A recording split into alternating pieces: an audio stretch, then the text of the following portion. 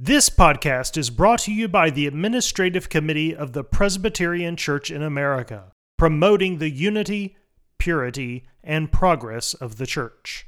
Learn more about the Administrative Committee and support its work by visiting pcaac.org.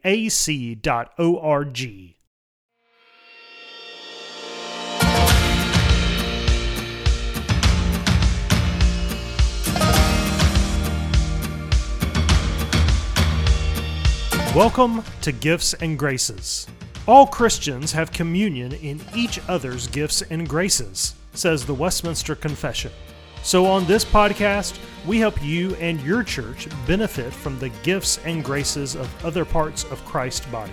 Each episode, we bring you a seminar, sermon, or discussion from church leaders across the country and around the world, designed to promote the unity, purity, and progress of the church. This is Gifts and Graces.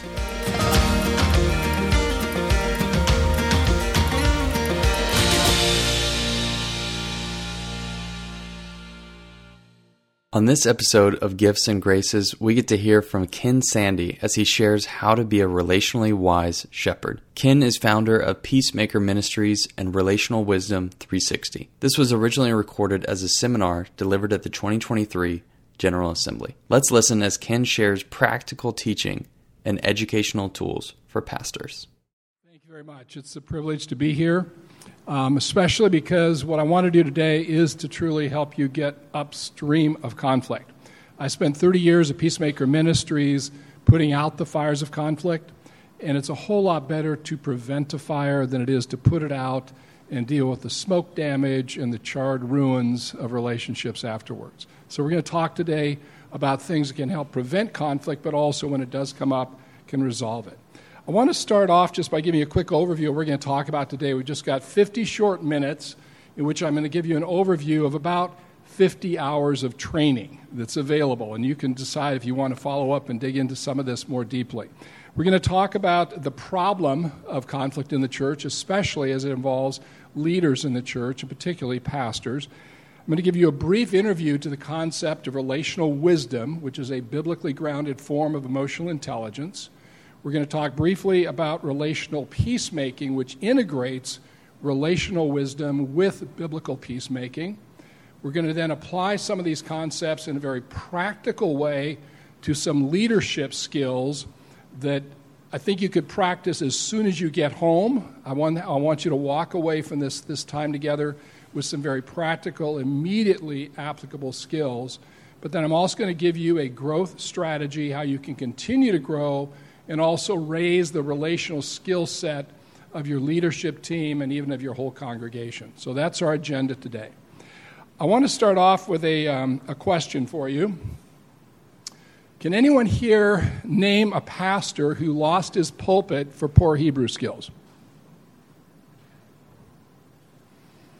I've been doing peacemaking for 41 years, and I've never, ever heard the elders coming and saying, "Pastor, your Hebrew skills just really aren't quite up to snuff. We need to have you move on." On the other hand, can anyone here name a pastor who lost his pulpit for poor relational skills? Just in the last few months, this denomination has seen some people have to step down. Prominent, respected, outstanding preachers, and yet because of some relational difficulties, either with their leadership team or the congregation itself, have had to step aside from ministry, at least for a season. And I'm involved in many cases where people are removed from the pulpit entirely, or at least for a long period of time. And it's devastating. It's devastating. There's one relationship I've seen over the years. I've dealt with every kind of conflict you can imagine: child sexual abuse, seduction of counselees, adultery in marriage, lawsuits, church splits, you name it, I've seen it. I've seen in many, in fact, I'd say most of those scenarios, even something where there's been adultery in a marriage, I've seen those situations healed through confession, repentance, and forgiveness. And they're together now 20 years later in happy marriages. The one relationship I have rarely seen healed is when a pastor gets seriously sideways with his leadership team. I don't know why that is. If you've got some insights, please share them with me. But whether we put our pastors up on a pulpit and when we finally see that they're not quite as perfect, it's sort of like the scene in The Wizard of Oz when the curtain is pulled back and we realize he's just a mere man, do we lose respect and confidence because he's not like God? Or maybe it's the pastor himself wants to be up on that pedestal where everybody thinks he's almost perfect, and now that they know he's flawed, he just feels exposed. He's got to move on. I don't know what it is, but I'm involved in dozens and dozens of these cases, and rarely, even if we bring about personal reconciliation between the pastor and his leadership team where there's authentic repentance and confession and personal forgiveness, in almost every case, they decide it's still better for him to depart in peace with good relationships, but to move on. So the word I have for you there is this is one relationship. If you wait until there's serious damage, there's a good chance you're not going to heal that relationship in that particular church. I guess I'd use an analogy of melanoma. As soon as you see a skin blemish that looks like it might be melanoma, you want to get to the doctor, have it tested. If it is, they can do a surgical procedure, eradicate it, you're just fine. But if you let that go for too long, it's going to be a serious problem, can kill you. So this is an issue for you as church leaders. You do not want to allow damaged, stressed relationships to go on and on and on, just hoping they're going to get better at some time in the future. In fact, when there is a forced pastoral exit, the damage can be just so much more than we anticipate going into it. In the handout you should have all gotten when you came in, there's some by the back door if you didn't, there's a URL code at the top of that that's just our ministry name, rw360.org, and then it's //PCA GA23. And you can download a PDF of that handout with live links because I'm going to be pointing you to a lot of articles, and there's one link on that that'll take you to a document that if you asked an attorney to build that document for your church, he'd probably charge you $20,000. You can get it for free by clicking on that link. So do go home, take advantage of this material. But one of the things you'll run into is an article there, it's called Strike the Shepherd. And here's some of the really sobering statistics about forced pastoral exits. Number one, 23% of currently serving pastors in the U.S. have been forced out of or fired from a previous pulpit. 23% have been forced out of a pulpit in the past. The average pastoral tenure in the local church today in the U.S. is 3.8 years, and it's even shorter for youth pastors. And there's a whole reason why they're very vulnerable to conflict. Some seminaries, I had a conversation with the president of one of our most respected Reformed seminaries, and he told me, he said, Ken, we can't publicize this, but we found through a survey that 50% of the people we graduated who came planning to go into pastoral ministry are not in pastoral ministry 5 years later.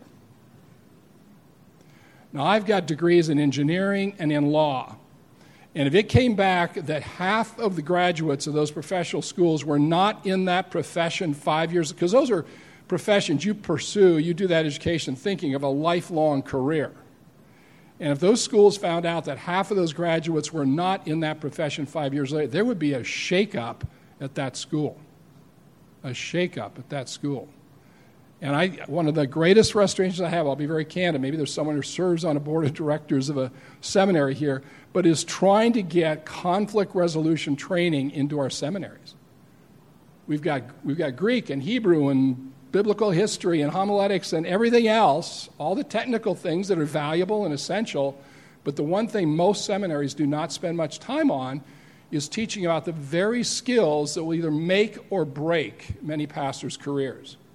As I said at the beginning, you're not going to lose your pulpit if your Hebrew skills are not up to snuff. If your relational skills are not up to snuff, look out. And I'll be honest with you, the thing that breaks my heart the most, I feel sad for the pastor who gets forced out of his pulpit, but my heart breaks even more for his wife. The pastor usually has the experience of at least being able to engage his critics and respond and defend himself. There's a sense of at least I got to present my case. The wife is sitting at home hearing all these horrible things, all these ways her husband is being mistreated. It breaks her heart, and she has no recourse to respond to it. And it's heartbreaking. It's terrible. this is something we really have to begin to take more seriously. The average right now in the U.S. is 4,100 pastors leave the ministry prematurely or are forced out or fired in the U.S. today. That's 79 pastors a week leaving the church, the pulpit, early. 45% of the pastors terminated in a Southern Baptist state convention that ran a survey leave the ministry altogether. That is an enormous loss to the church. The education, the sacrifice that families made, someone going through seminary, obtaining a degree, going into ministry, and then a few years later being forced out, and now he's selling cars or real estate or something else. That's a loss to the church, tremendous loss to the church.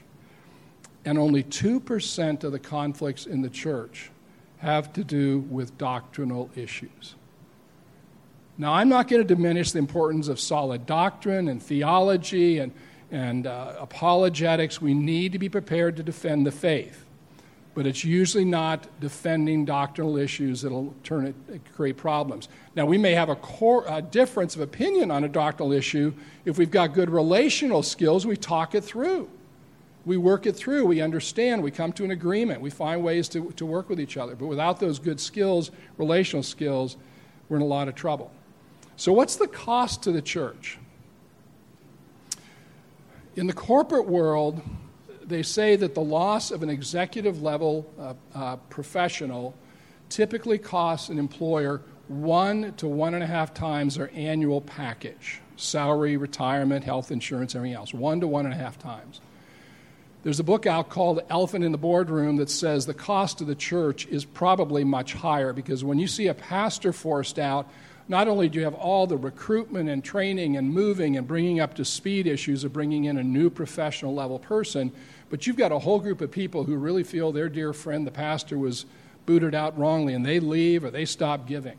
So there's other costs associated with forced pastoral terminations that are even much higher. But if you use a conservative estimate on what the financial cost is, the church today, is spending $340 million a year in the United States on forced pastoral exits. What if we tithed off that for missions? I mean, that's an outrageous figure, and it's probably a lot higher. But that's not the worst. Money is vapor. It's here today, gone tomorrow. What is really tragic is a man who was called and equipped and trained to preach the gospel of Christ is silenced. And in some cases, he becomes so bitter toward the church, he doesn't talk to anybody about Jesus anymore. That's a spiritual cost, a high, eternal spiritual cost. You've got gossip and division and forced exits, people leaving the church in these situations. I've been involved in many of these. I've been in congregational meetings where we're trying to save the church from a major split because of a division over church leadership. You've got a discredited witness in the community. Barna finds out year after year after year the main reason people want nothing to do with Christians is our hypocrisy. We proclaim a God of love and truth and acceptance and forgiveness, and yet we treat each other terribly. And it gives them a very convenient excuse to say, I want nothing to do with you all. And one of the things that breaks my heart the most is when you don't have a pastor there for a marriage that is teetering on the edge, and there's not somebody to intervene to help that couple work through sort of a difficult season in their marriage, and they finally just give up and they go and get a divorce. That's painful enough to watch for the adults, but it is far worse for the children. The effect on children, when there is a divorce, it's not inevitable.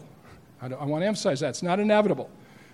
But the odds of children in divorce having more problems dropping out of school, drug and alcohol abuse, sexual promiscuity, leaving the church, being divorced themselves someday, goes up significantly. It exposes our children to great harm down the road. So the cost for this stuff is very high.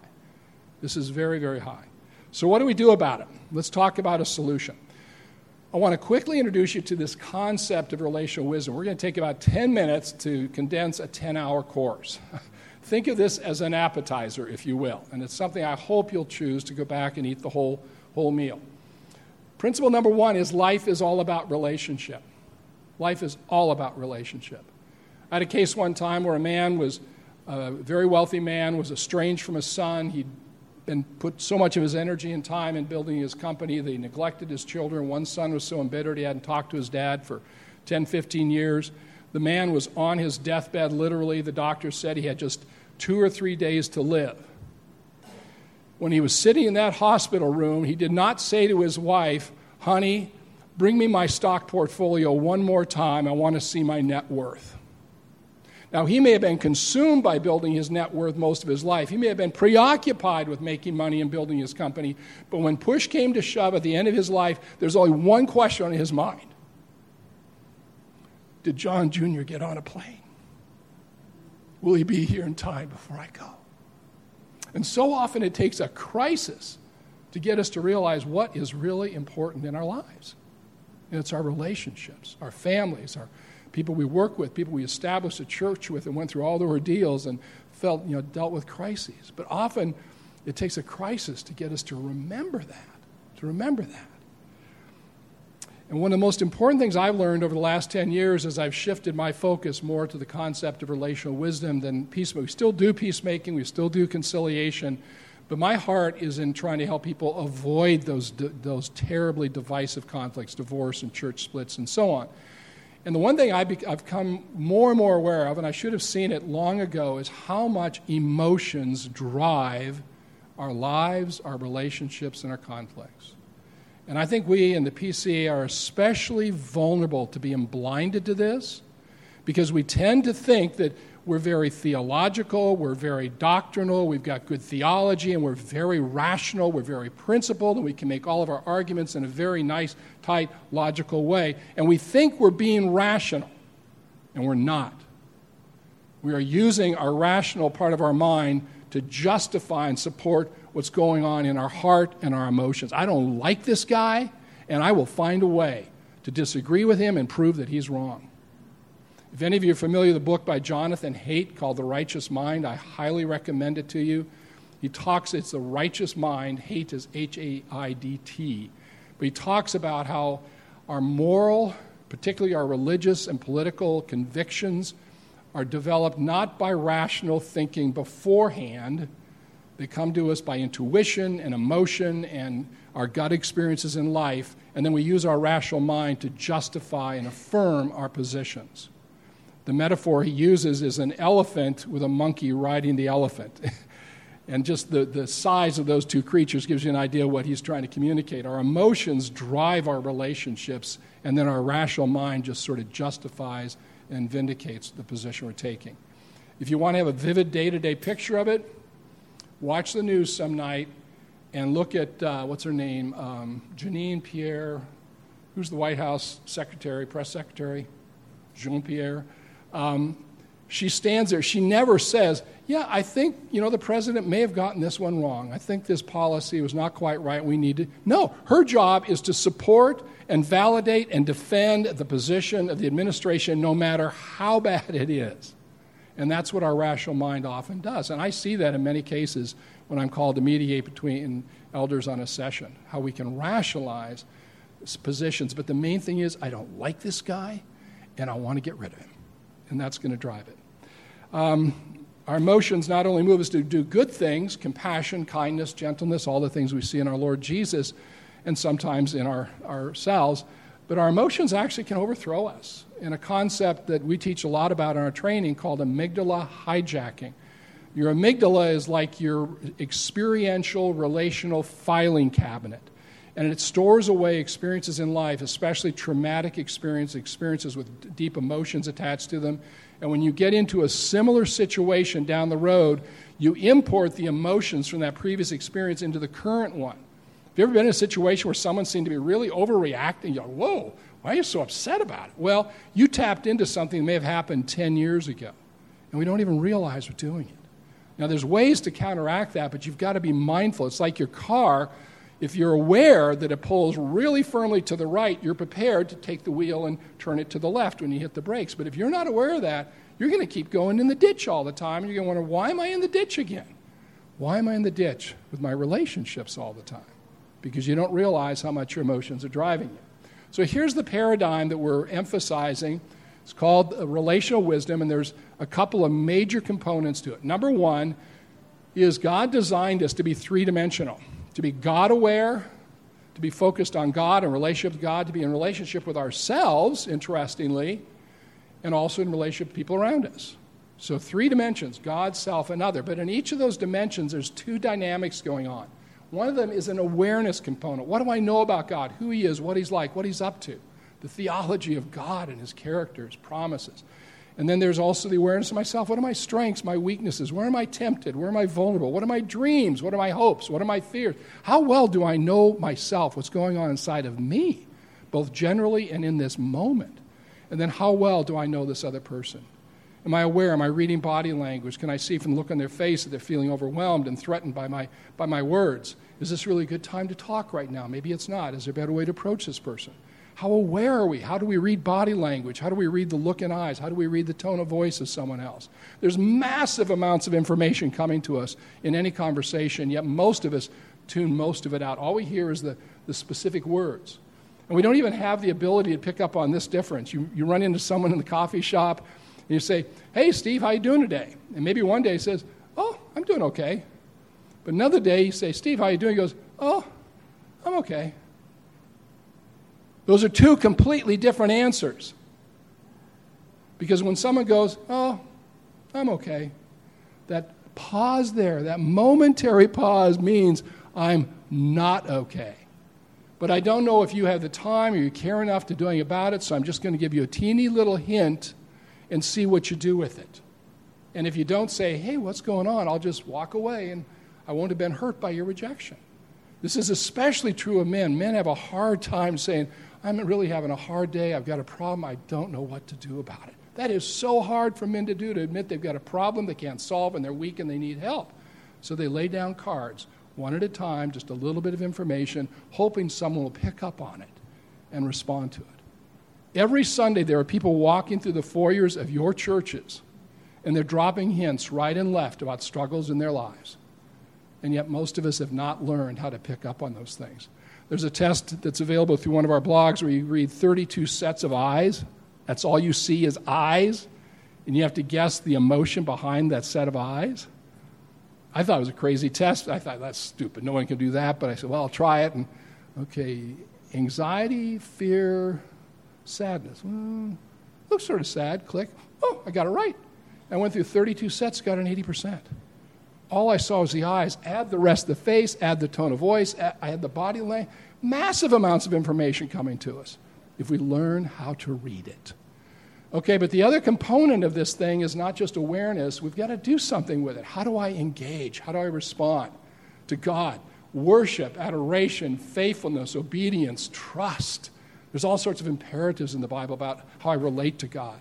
How do I relate to myself? Self-discipline, putting off the old, putting on the new, saying no to the flesh, staying away from tempting situations, making myself accountable, all sorts of choices on how I engage myself. And then how do I engage the other person? Patience, kindness, love, gentle correction, forgiveness. Many imperatives in the Bible. So here's your basic paradigm for relational wisdom. God awareness, God engagement. Self-awareness, self-engagement. Other awareness, other engagement. If you're familiar with the concept of emotional intelligence, it's the bottom 2/3 of that paradigm. If you've read Dan Goleman, it's self-awareness, self-management is the word he uses, social awareness, social engagement. They use a little bit different terminology, but exactly the same as the bottom 2/3. What's missing in secular EI? The top part of the paradigm. God. He's the motivation, he's the power, he's the strength, he's everything in changing these skills, everything. We as Christians should have so much superior emotional intelligence compared to people around us if we're looking to God as the source and the model and the motive to develop this skill that every one of us has a capacity for. Relational wisdom is really, in many ways, it's nothing more than living out the 2 great commandments. Love the Lord your God with all your heart, mind, strength, and soul. Love your neighbor as you realize you love yourself. Self-awareness, other awareness, God awareness.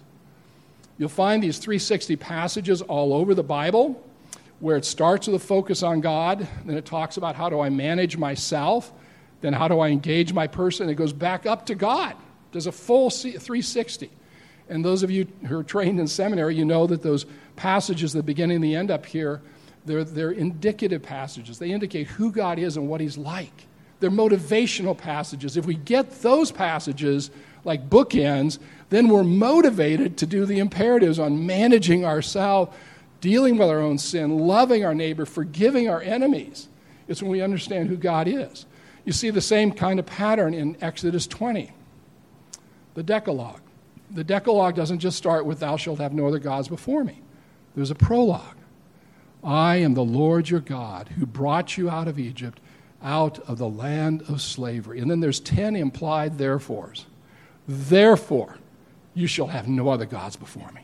Therefore, you shall not make images. Therefore, you shall not steal. Therefore, you shall not kill. Is if we get who God is and what he's done for us, we have the motivation and we appropriate the power to obey the commandments. When I'm in a mediation, a church split, a lawsuit, a divorce, and people are just locked in this conflict, inevitably, the key thing that's contributed to that deadlock is they've removed God from the conversation. They're caught up in what I call a horizontal conflict. I'm going to use all the Bible verses I can find to justify me and condemn you. You're wrong, I'm right. I'm right, you're wrong. You're wrong, I'm right. And we go back and forth this way and make no progress. And our goal of mediation is let's get back up and focus on God. Who is he? What is he like? He forgave you 10,000 talents of gold of sin? And you're concerned because this person has hurt you with 100 denarii worth of a wrong? We're just like that unmerciful servant in Matthew 18. And it's getting God back in the picture that changes everything. As you'll see, if you get into the course, we tie all of this to the gospel. Relational wisdom is simply an outpouring of the gospel of Jesus Christ. It starts with an awareness of what God has done for us in Christ through the gospel, and it flows over to how we appropriate that power in the process of sanctification and imitating Christ and loving our neighbor and even loving our enemy, doing good to those who hate us, etc. It's all an outflowing of the gospel itself. And that's the main thing in our training when we're doing conciliation training is how do you bring the gospel back in and get people to remember once again who they are. This person, he may have hurt me, but he's a brother in Christ. Okay, one of the ways we teach all this, if you've read any of my material before, you know I love acrostics. David Paulison once said, I never met a concept I couldn't put into acrostic. And I said, yeah, David, you never met a nuance you couldn't nuance further.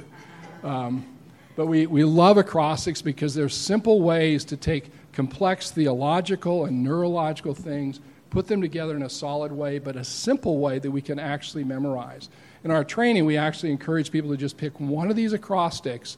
SOG relates to the whole paradigm, self-aware, other-aware, God-aware. GPS is just God awareness and God engagement.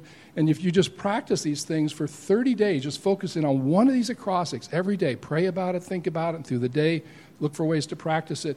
That's how you develop a habit. It takes about 30 days. And you're basically reprogramming your mind on how you automatically respond to conflict. Okay, let's move into the second phase of this, and that's just biblical peacemaking. Many of you are probably familiar with my book, The Peacemaker. And we're basically now taking the peacemaker and integrating that with relational wisdom. It's sort of supercharging peacemaking, if you will. And it ties into the three opportunities we talk about in the peacemaker: to glorify God, to grow to be like Christ, and serve our brother. That's exactly what Paul is talking about 1 Corinthians 10:31 through 11:1. He's just talked about a whole raft of conflicts in the Corinthians church, just recent last part of 10, his dietary concerns. And he pauses for a moment at the end of that chapter. He says, how can I summarize this? Okay, listen. Whether you eat or drink or whatever you do, whatever kind of conflict you do it all for the glory of God. I'm not seeking my own good, but the good of many. Follow my example as I follow the example of Christ. It's God-aware, self-aware, other-aware. Those opportunities in every conflict. We talk about the slippery slope. This is part of self-awareness. What is my inclination when I'm in a conflict? I'm a conflict avoider. I don't like conflict. I want to avoid it.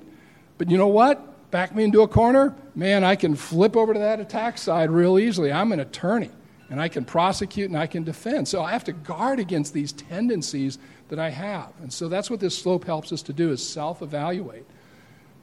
This is our systematic theology, basically, for peacemaking: to glorify God, get the log out of your own eye, take responsibility for yourself, gently restore. How do I share with the other person in a way that you can see his contribution, and then go and be reconciled? We've used that process over and over for 41 years, marriage and divorce situations, warring tribes in Africa.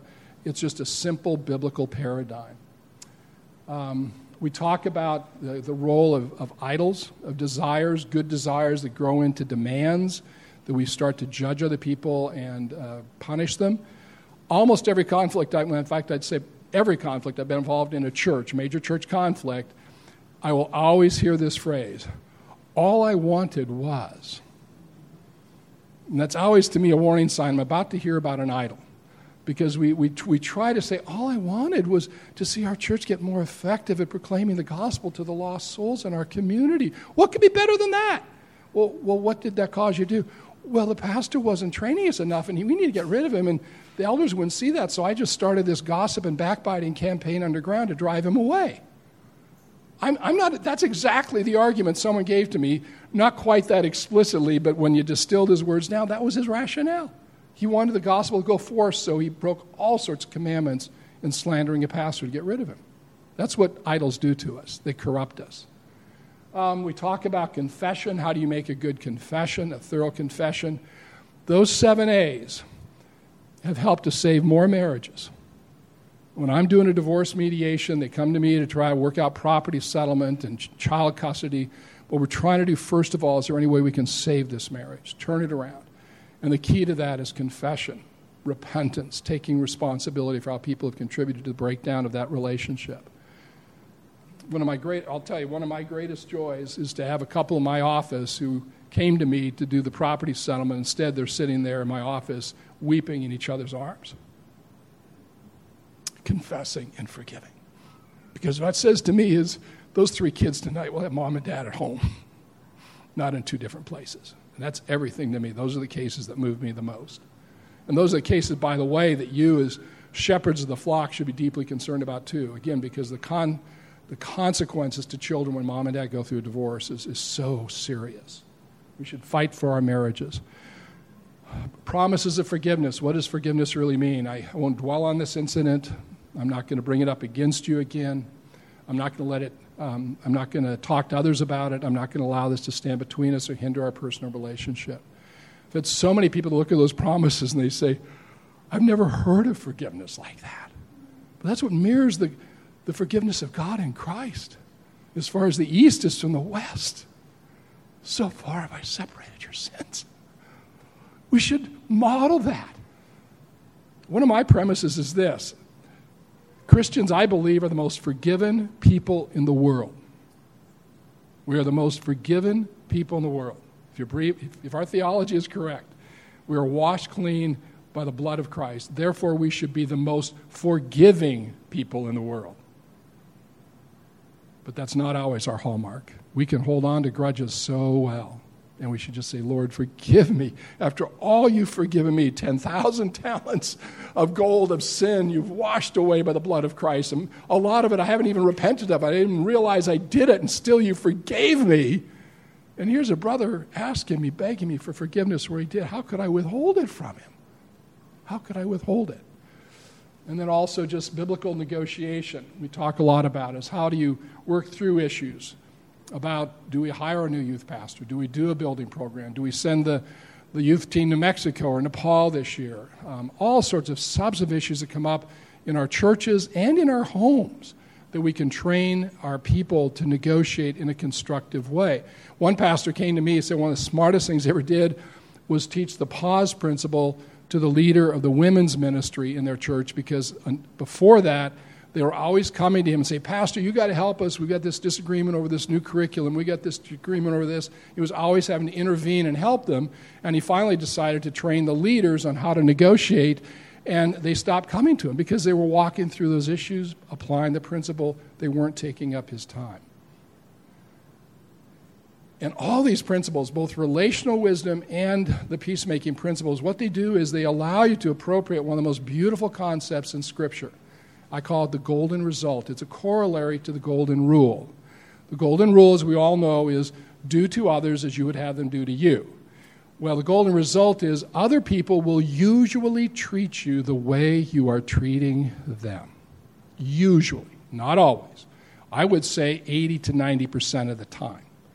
And I've been involved mediating like a legal dispute between two Christian brothers. They've been in court and legal battles for 2 years, attacking and justifying. They get into a mediation process. We walk them through the process of getting the log out of their own eye, asking God to show them their sins. And one of them comes into a meeting and says, I need to ask your forgiveness, Bob. This is really all my fault. If I'd just done this in the first place, we wouldn't be here. I'm so sorry.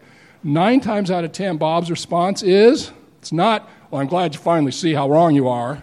I've seen that occasionally, but rarely. Usually what Bob says, well, now hold on a minute, Jim. It wasn't all your fault. I think if I'd come to you, no, Bob, it was if no, Jim, it's my, and now they're in a whole new conflict, and my heart is just thrilled because they're doing exactly what God says we should do. We become our own chief accuser. My sins seem more like logs, and yours seem more like specks. That's when you see reconciliation. And so if you attack and blame and accuse someone else, inevitably, they will do it, almost inevitably, they will do the same back to you. If you confess, humble yourself, show humility, and admit your wrongs, you'll be amazed how often the other person does the same thing back. Okay, let's apply these things in the context of leadership. And these are some of the practical skills that you can take home with you as leaders. Now, on the back of your handout, which again, you can download through that URL at the top of the first page, you've got live links, and every one of the principles I'm about to share with you, you can go to our website, download a whole article that goes into a lot more detail. But I want to at least give you a taste of these things.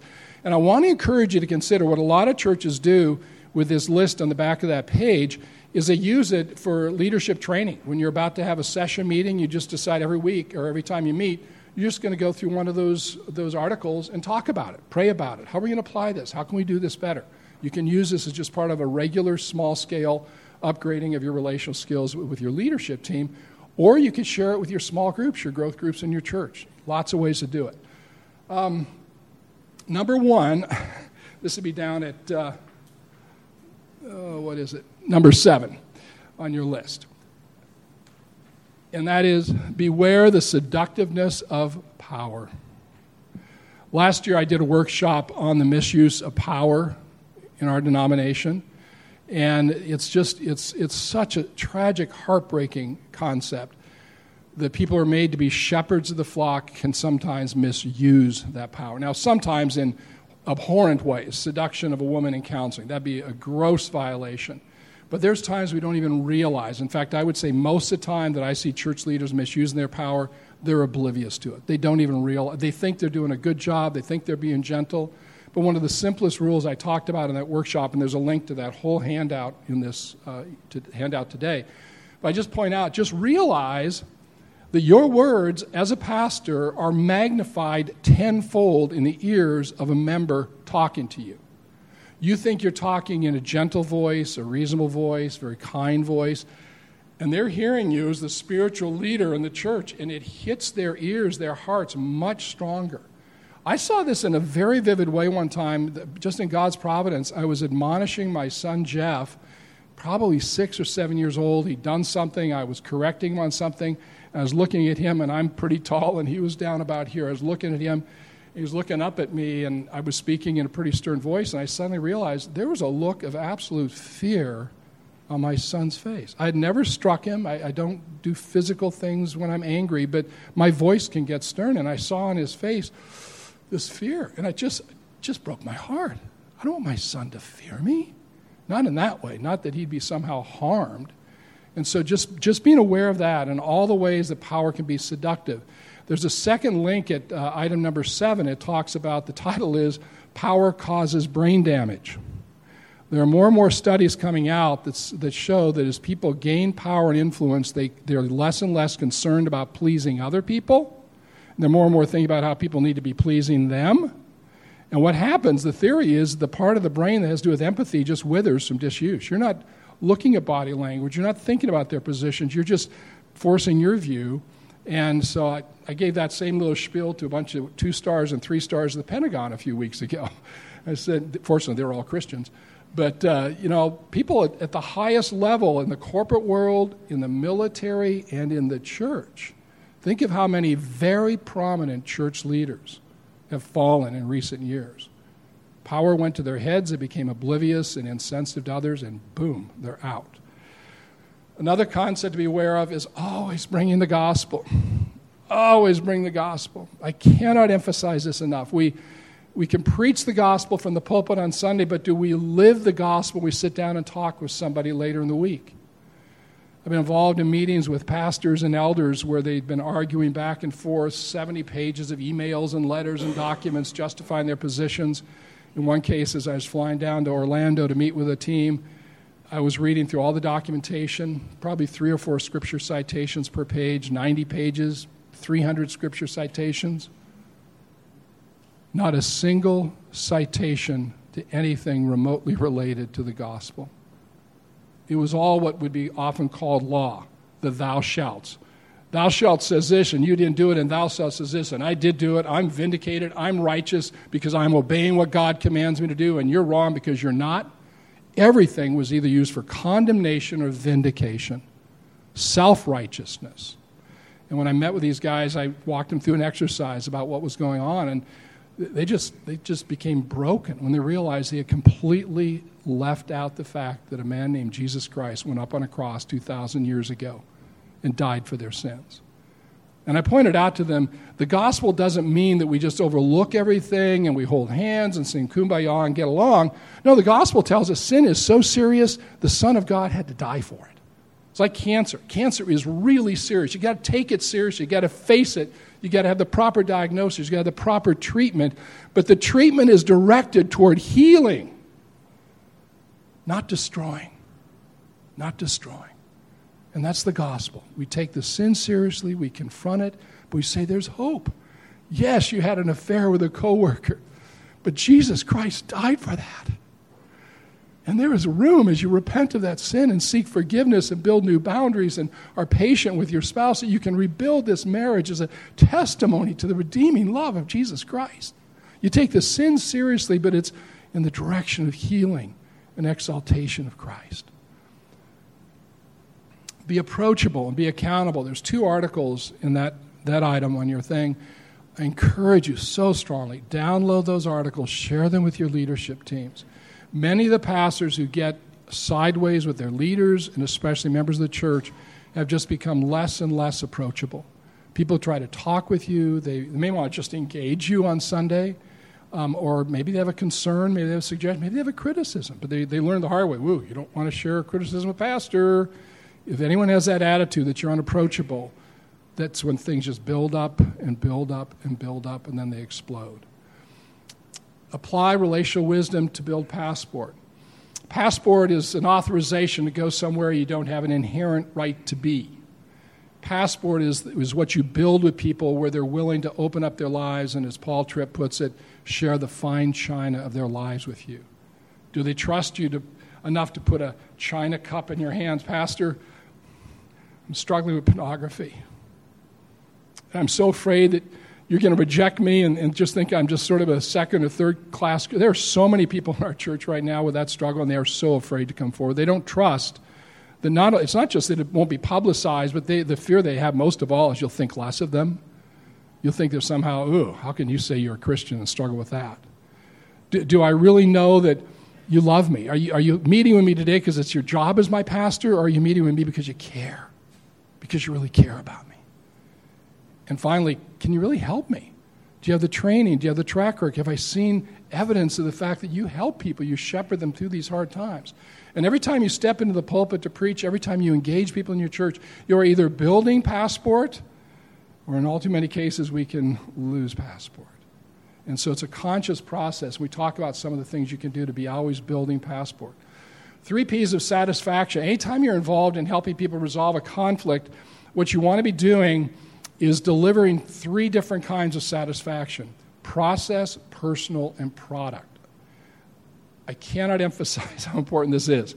When people come to you, let's say there's some folks in your church, they've got a disagreement over something, they come to you and they want you to help solve it, they've got usually a substantive issue driven often by some emotional things, but on the surface they're going to say, we don't think we should do this thing with our youth program this year, and they're really feeling strongly about it.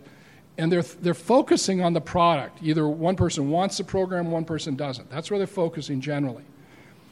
But what happens is, in many cases, you're limited on the results. Maybe you're already committed to a certain program. You don't have an ability, or it's a contract. You can't violate it, whatever. You often don't have a lot of room on the outcome of the substantive issue. But you've got lots of latitude about the process and how you treat people.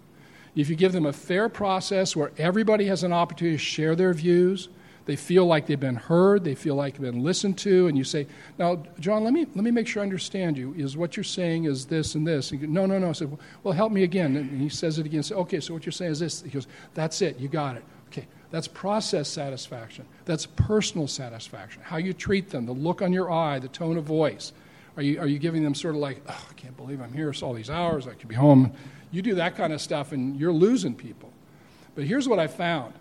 Is even if you cannot give people the result they want, if you give them process and personal satisfaction, they will walk away satisfied.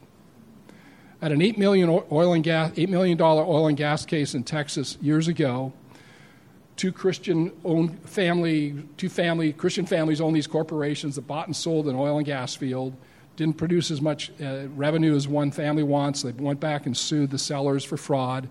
Went through a year of litigation and discovery, all these attorneys involved, 3 outstanding arbitrators in the case, came back and they found entirely for the defendant. They said, no, there was no misrepresentation, no fraud. So the plaintiff in that case lost the case entirely. The plaintiff's attorney was a non-Christian woman who was on a contingency fee where she was going to get 25% of what she recovered. 25% of $8 million would have been a $2 million fee. 25% of zero, she collected nothing for a year's worth of work. She sent in one of the most positive evaluations I've ever seen of an arbitration process. And she said, I knew we may or may not win the case. You win a few, you lose a few. But I love your process, and I love how your arbitrators treated the people.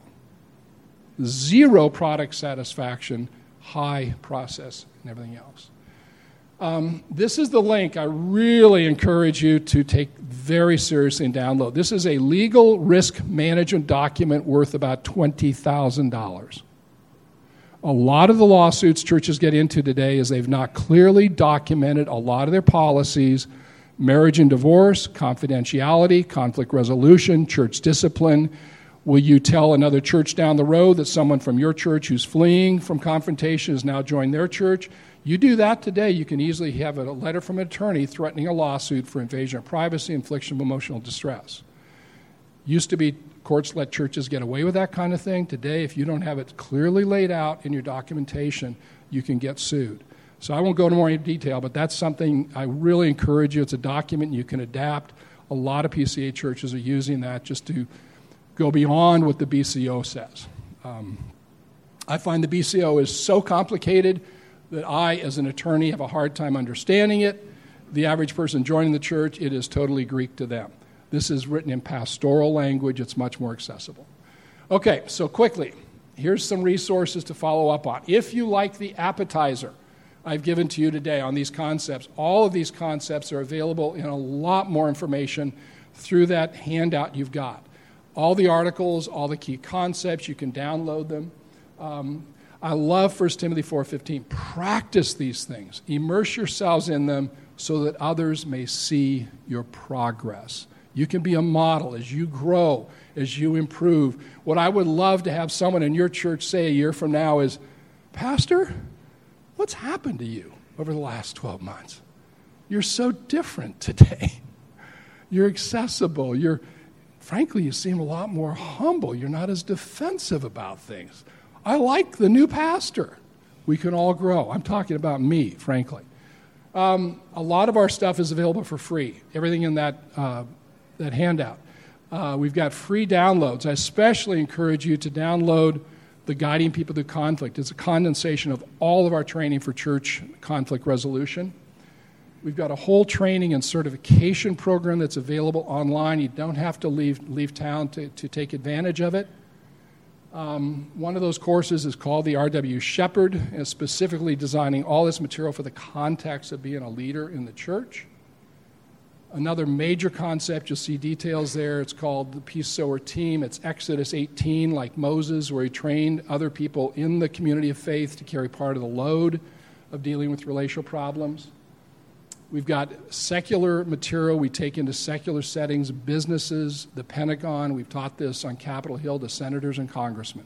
It's a great way to take biblical content out into your communities for engagement and evangelism. And then finally, I would just like to encourage you to consider coming out to Montana, which is also known as the Porch of Heaven. In November, at our annual conference, we'll have 2 solid days of training by some of our expert people on all these concepts. I'd love to see some of you join us in Montana. Please feel free to contact our office if there's more questions. I'd love to follow up with your churches. We love to serve PCA churches. God bless you all. Thanks.